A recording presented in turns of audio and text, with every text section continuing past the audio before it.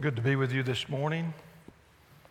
We're going to be looking at Ephesians 3. Ephesians 3, 14 through 21. It's that marvelous prayer of the Apostle Paul for the Ephesians church.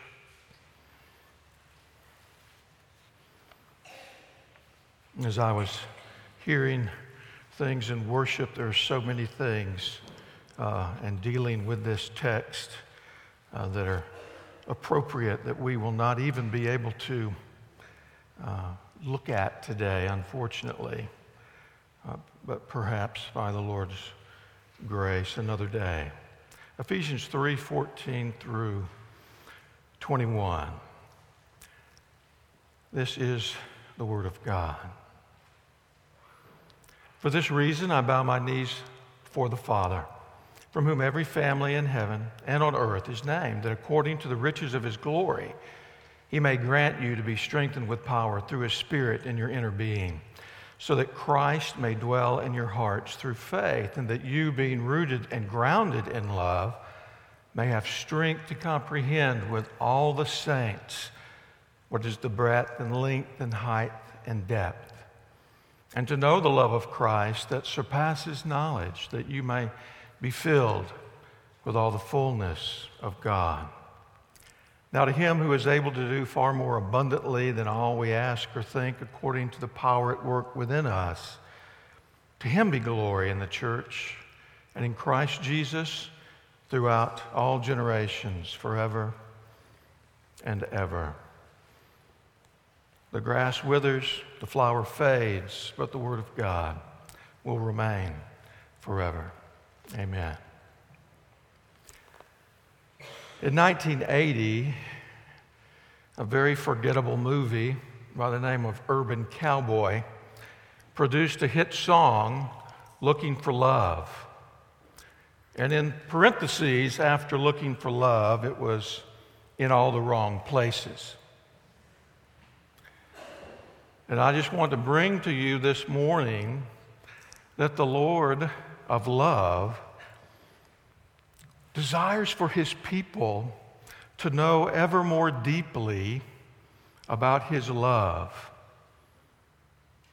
When John Wesley had a disastrous ministry on the eastern coast, particularly in Georgia, before he was converted, he went back home to England, as it were, with his tail tucked between his legs. And there he met a European, Count Zinzendorf, who was the founder of the Mennonites, a very spirit-filled man.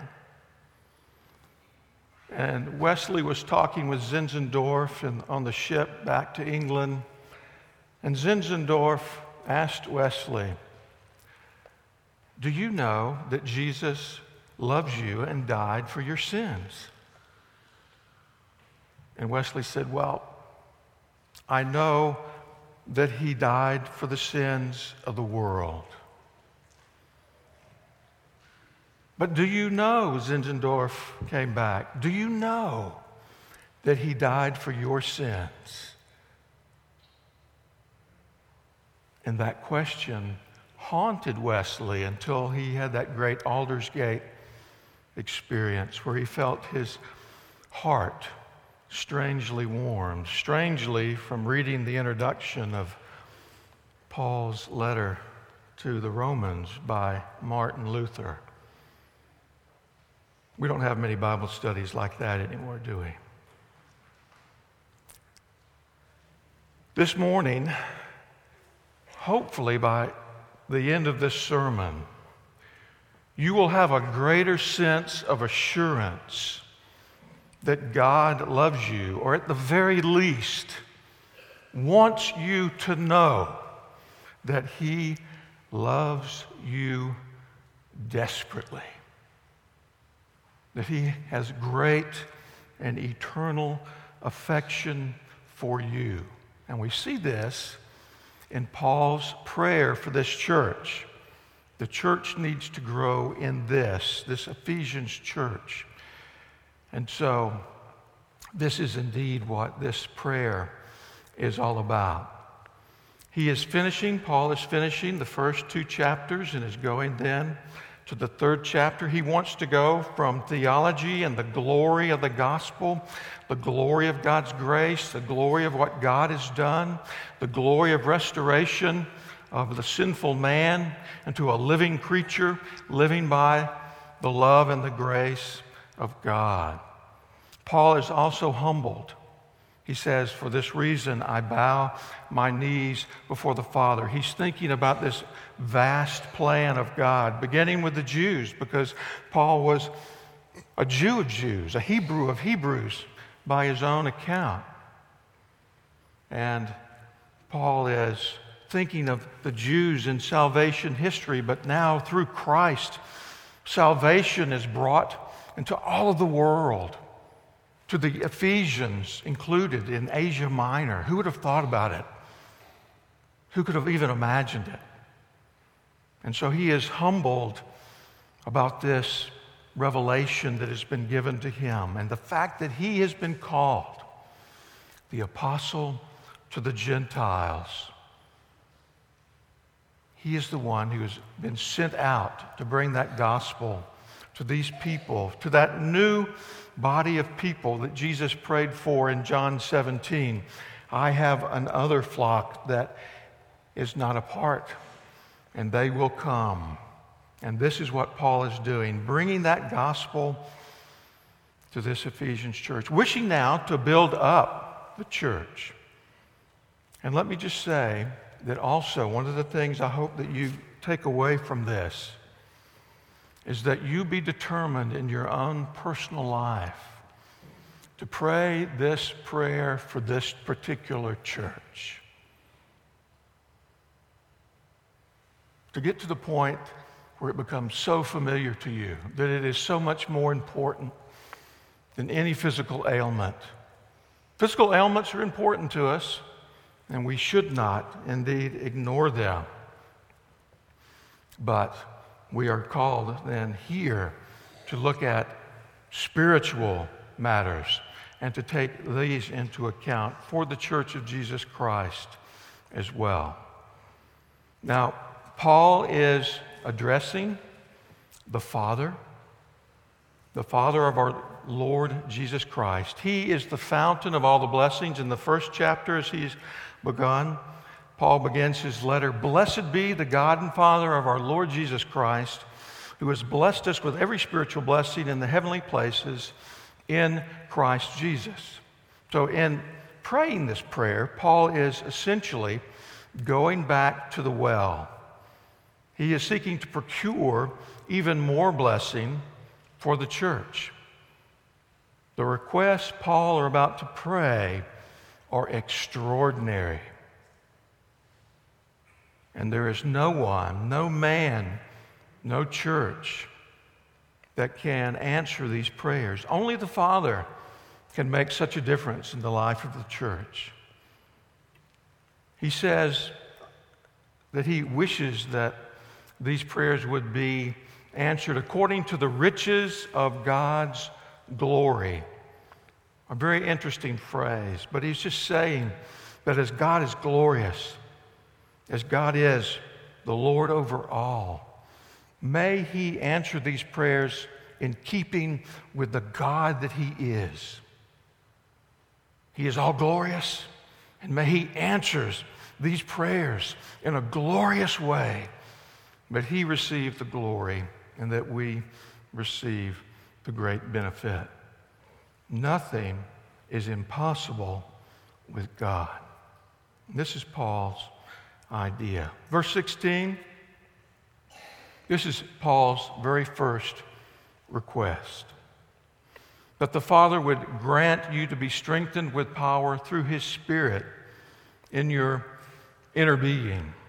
So he is praying for spiritual strengthening. He is not praying for physical strengthening or physical needs. And note, as he prays for spiritual strengthening, there must be, by default, a spiritual weakness within this church, that they do need this spiritual strengthening. They need strength from the Spirit of God. And so he calls upon the Spirit to come and strengthen them in the inner man. Now, it's interesting, as we read this prayer, we have a tendency to want to apply it to our own lives. But Paul is speaking here of the church. He is speaking and writing and praying for a corporate body, that Christ may dwell in our hearts by faith. These are already believers. They already have faith. So he is, in essence, he is praying that their faith be built up, that Christ, by virtue of the fact that they believe more and more in him, they have been more and more surrendered to him, that they rejoice more and more in him, that Christ comes and makes a home, as it were, in their hearts, that he is comfortable to dwell there. When I first read this passage, I was in high school, and I read it in the Living Bible. You remember the Living Bible?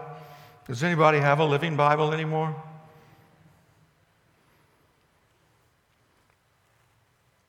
But for all of its faults, this scripture in the Living Bible, to me at the time, what does a high school kid know, was beautiful.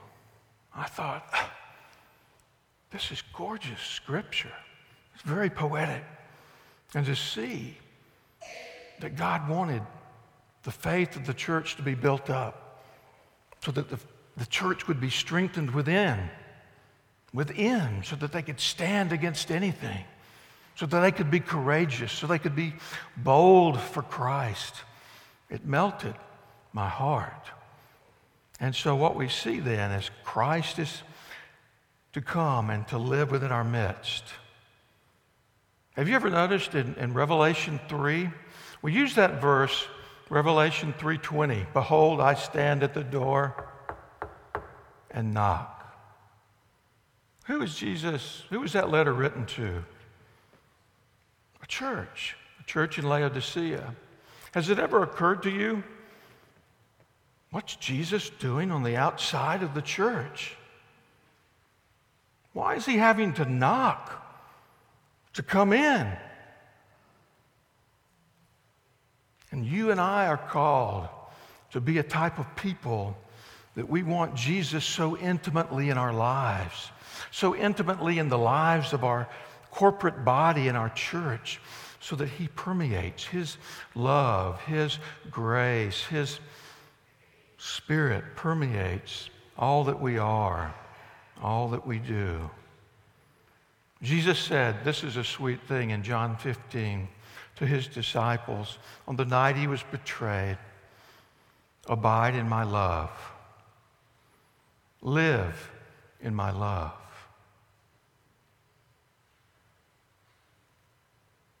And so our faith, as it increases, will understand that this love is more and more for us, and that Jesus Christ did indeed love me before the foundations of the world, not for any good in me, but because of all the good, because of all the grace, because of all the mercy, because of all the long suffering, because of all the abounding love, steadfast love of the Father, because of his faithfulness, and that we would be called to him in time. And as this is a prayer, it's very encouraging to remember Jesus' words in John 15 as well. He said, if you abide in me, we're talking about Jesus dwelling in us and we in him. If you abide in me and my words abide in you, you may ask whatever you wish, and it will be done for you.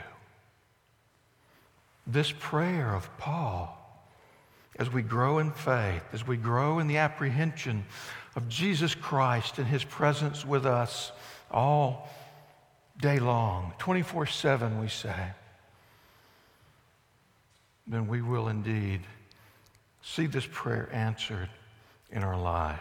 A growing dynamic faith pleases God in many ways. Well, verse 17b, the last part of verse 17, Paul does a very interesting thing.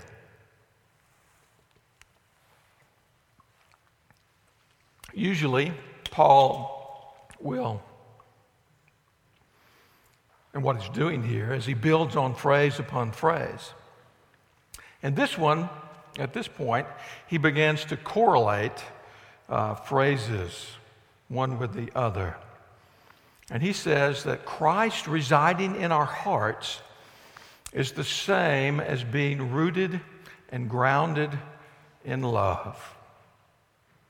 And this is very important for us to remember, that he calls for us then, as Christ comes in and he dwells more and more at home in our hearts, that we, being rooted and grounded in love, may, what he says in verse 18.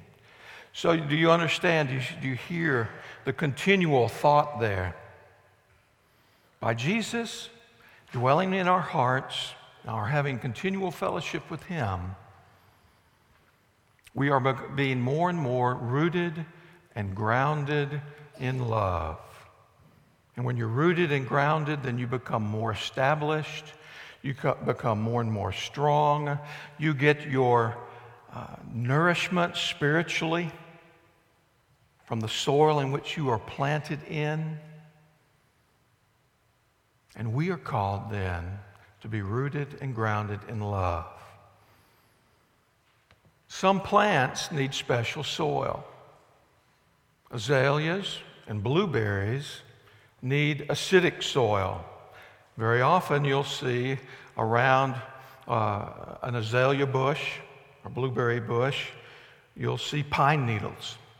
And those pine needles impart acid to the soil. Some other plants need a higher pH, and so they don't need much acid in the soil. The soil, using this metaphor, the soil that Christians grow best in is a knowledge of God's love, that God truly loves us. And see, this is where the whole doctrine of election is so sweet to us. That we believe that God has chosen us before the foundations of the world to be holy and blameless before him. In love, he predestined us to be his children. No one coerced God. He delightfully chose. He did it with great exuberance. He did it in great love. Looking forward to that day before we stand before him glorified, knowing the beginning from the end. And it excited God's heart, if you can even say that, to choose us before him in love. We must understand this. Now, it's interesting. The Living Bible translates this verse about, may our roots go down deep. May your roots go down deep into the soil of God's marvelous love. I hope you're doing that. I hope when you read the scriptures, you see, oh, there's love. Oh, that's about love. I see God's love there, his choice of loving instead of something else. That we are called to flourish, to live and move and have our being in him, and to know that he is the Lord who loves us. Now, I want to tell you a personal story very quickly, that when I came into believe the sovereignty of God in salvation, I didn't understand how love tied into it. And I was like, oh, let's get rid of this talking about God's love so much. Let's talk about election. Let's talk about predestination. Let's get into that. Let's talk about God's sovereignty. And those are we love those doctrines. We love the fact that God is sovereign over our salvation. But it is so sweet to know that God is a God of love and how that ministers to our heart. Listen to Zephaniah 3:17. This is a verse you probably have memorized, if you've memorized anything out of Zephaniah. 3:17. The Lord your God is in your midst, a mighty one who will save. He will rejoice over you with gladness. He will quiet you by his love. He will exult over you with loud singing. That's of a proud daddy with his baby in his arms in different times throughout the day.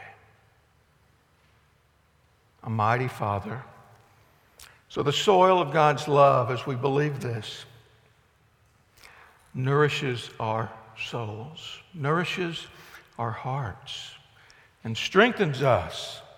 And it emboldens us to study this love all the more, to know more about it. It's where we can't get enough of understanding of this love. And so that we, indeed, as we study the love of God, and we admire him so for being such a God of love, of tenderness, of compassion towards us, that we become like him. We become sweeter. We become constrained by his love.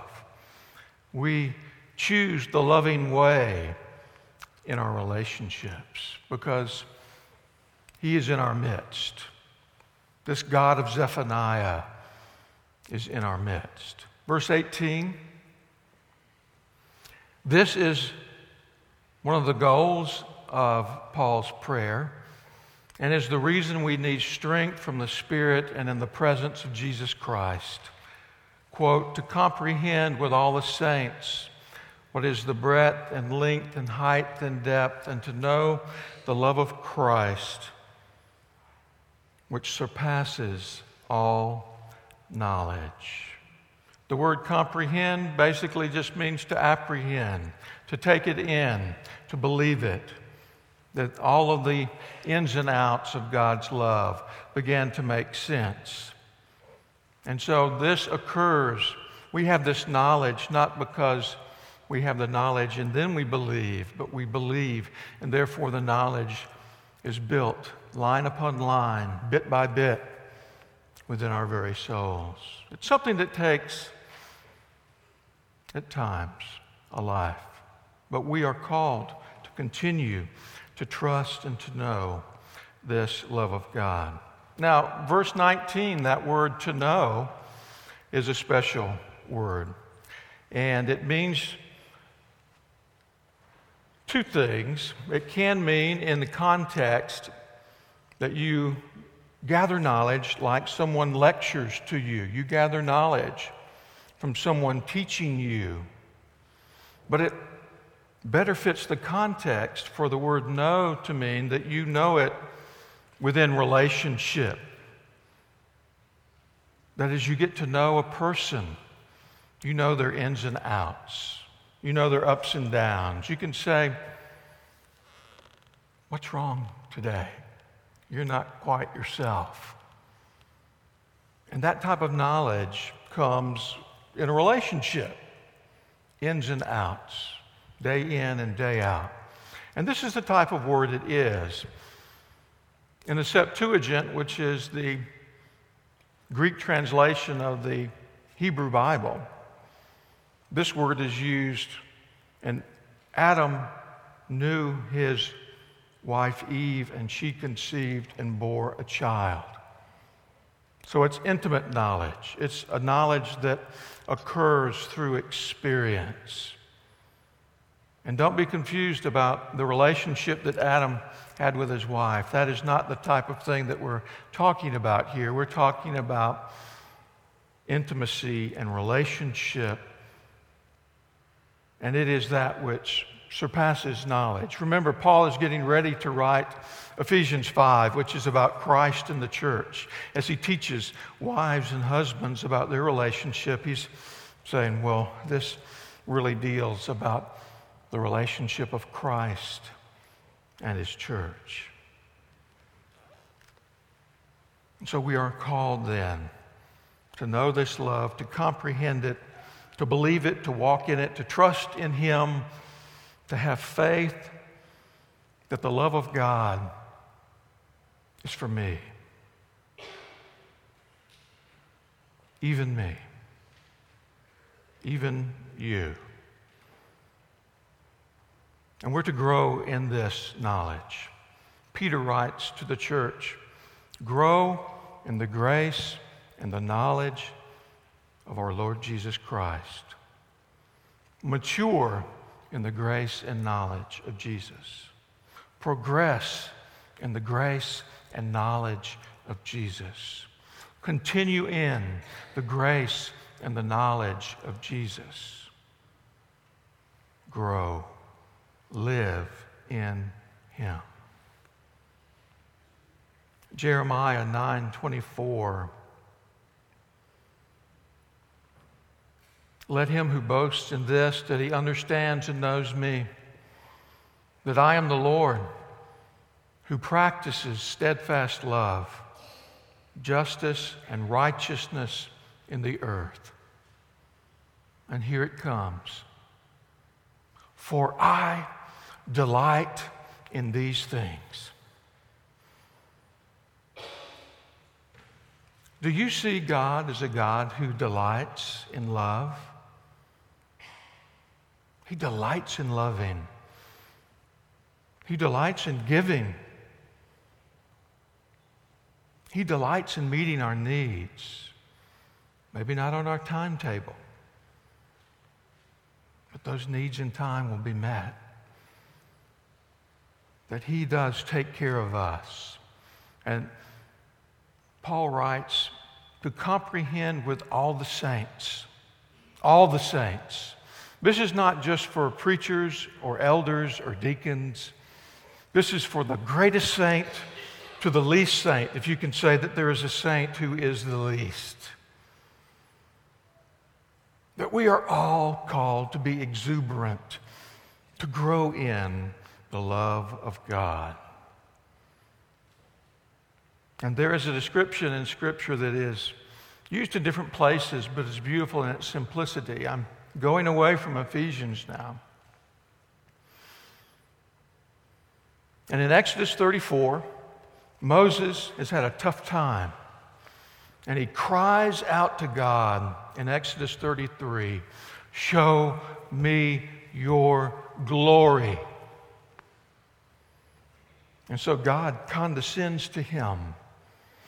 And this is where he hides Moses in the cleft of the rock and covers him there with his hand and only allows the back parts of God's glory to go before Moses because Moses will be consumed. In love, he protects Moses. But God passes by and he declares his name. And he says, the Lord, Yahweh, Yahweh, merciful and gracious, slow to anger. I love that one. Slow to anger, abounding in loving kindness and faithfulness. And the people of God have latched onto that. And that same description of God is in Psalm 86 and in Psalm 103. It's in Jonah. Jonah, wanted Nineveh to be destroyed, and so he uses all of that except faithfulness at the end and says, you are a God who averts disaster. Why did God do that for the Ninevites? Because of love. So we see then that God wants us to know. He has revealed himself as this God of love. And we're to know and to comprehend this with all the saints. And Jesus says that the world is supposed to look at you and me and say, "Behold how they love one another." I fear my life is dreadfully lacking. But when we learn to serve one another because of the love of God, we comprehend the love of God in Christ Jesus. Because Jesus washed his disciples' feet. When we worship together, we begin to comprehend and we say, "Lord," with Peter, "it is good for us to be here." In praying together and sharing one another's burdens and sharing testimonies and praising God in hymns and songs and spiritual songs, we began to comprehend the love of God in the church. Just 2 or 3 weeks ago, I was in the back and we were singing. And I said to myself that we are really starting to sound like a church. It was sweet to hear you singing.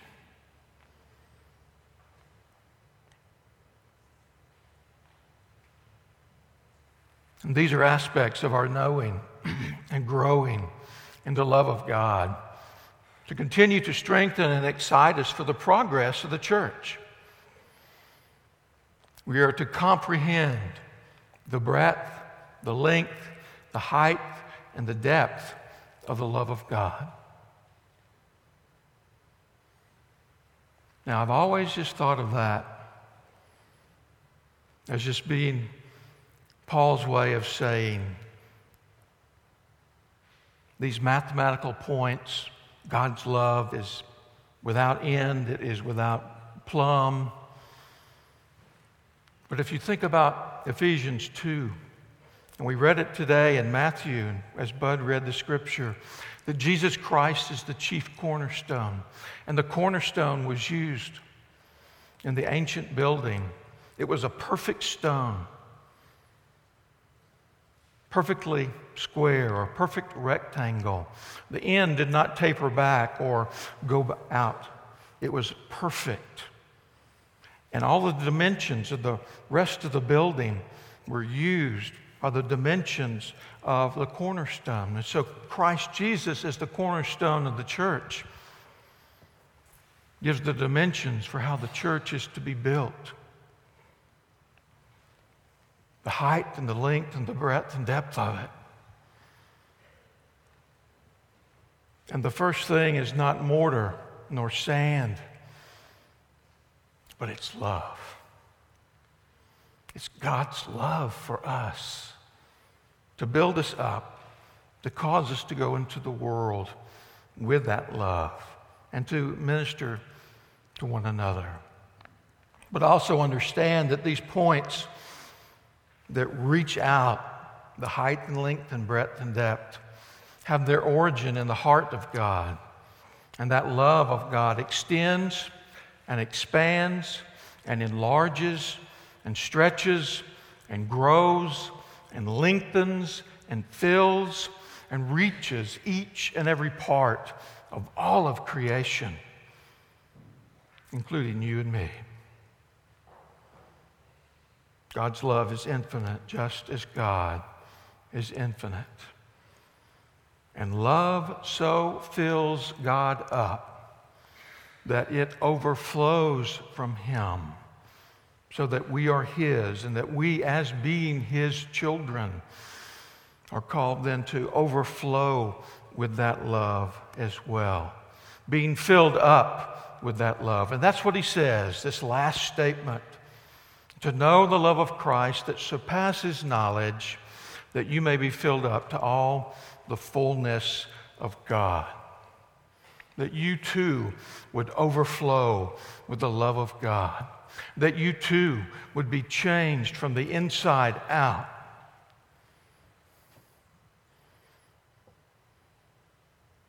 And that we would love more and more like our Father has loved us.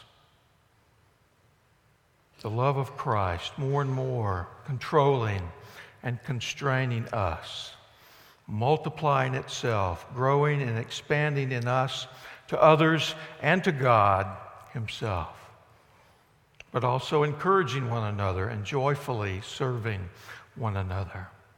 God's love permeating, God's love filling us until it overflows with a great effusion of blessing in God's Spirit to others.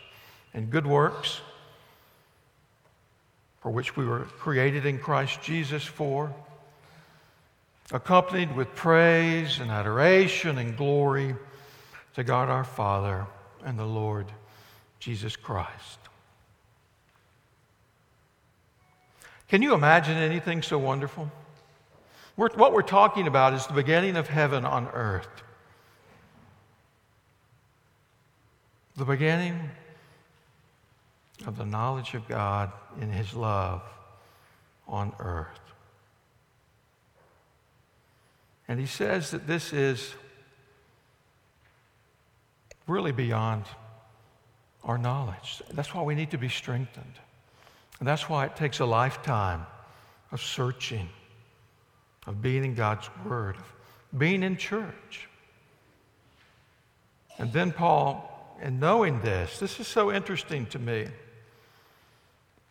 that it seems as though we get to this point at the end of verse 19 and we go, that's wonderful, idealistic stuff, Paul, but it just ain't going to happen.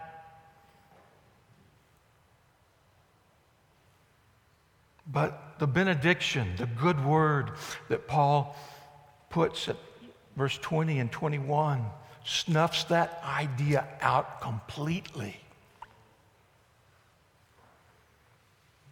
Now to Him who is able to do far more abundantly, some translations say exceedingly abundantly,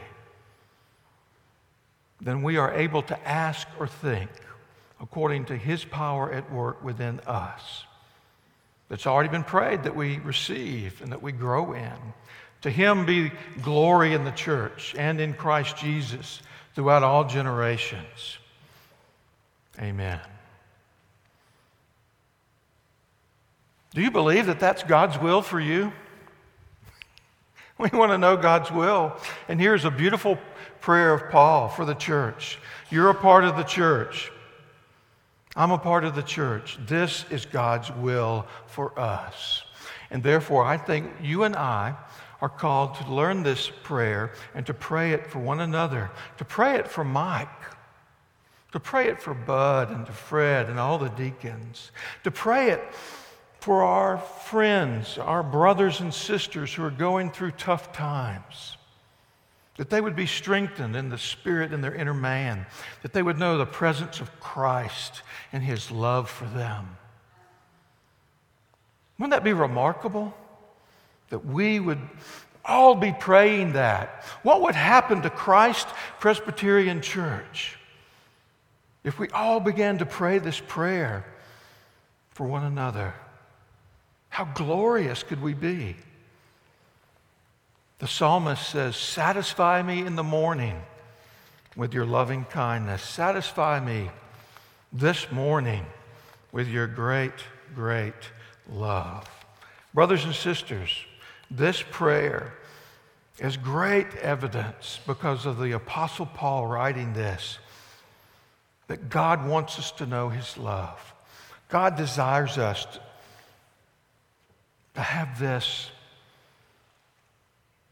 true sense of His affection for us. And as you read the scriptures, Psalm 103, Psalm 107, Psalm 86,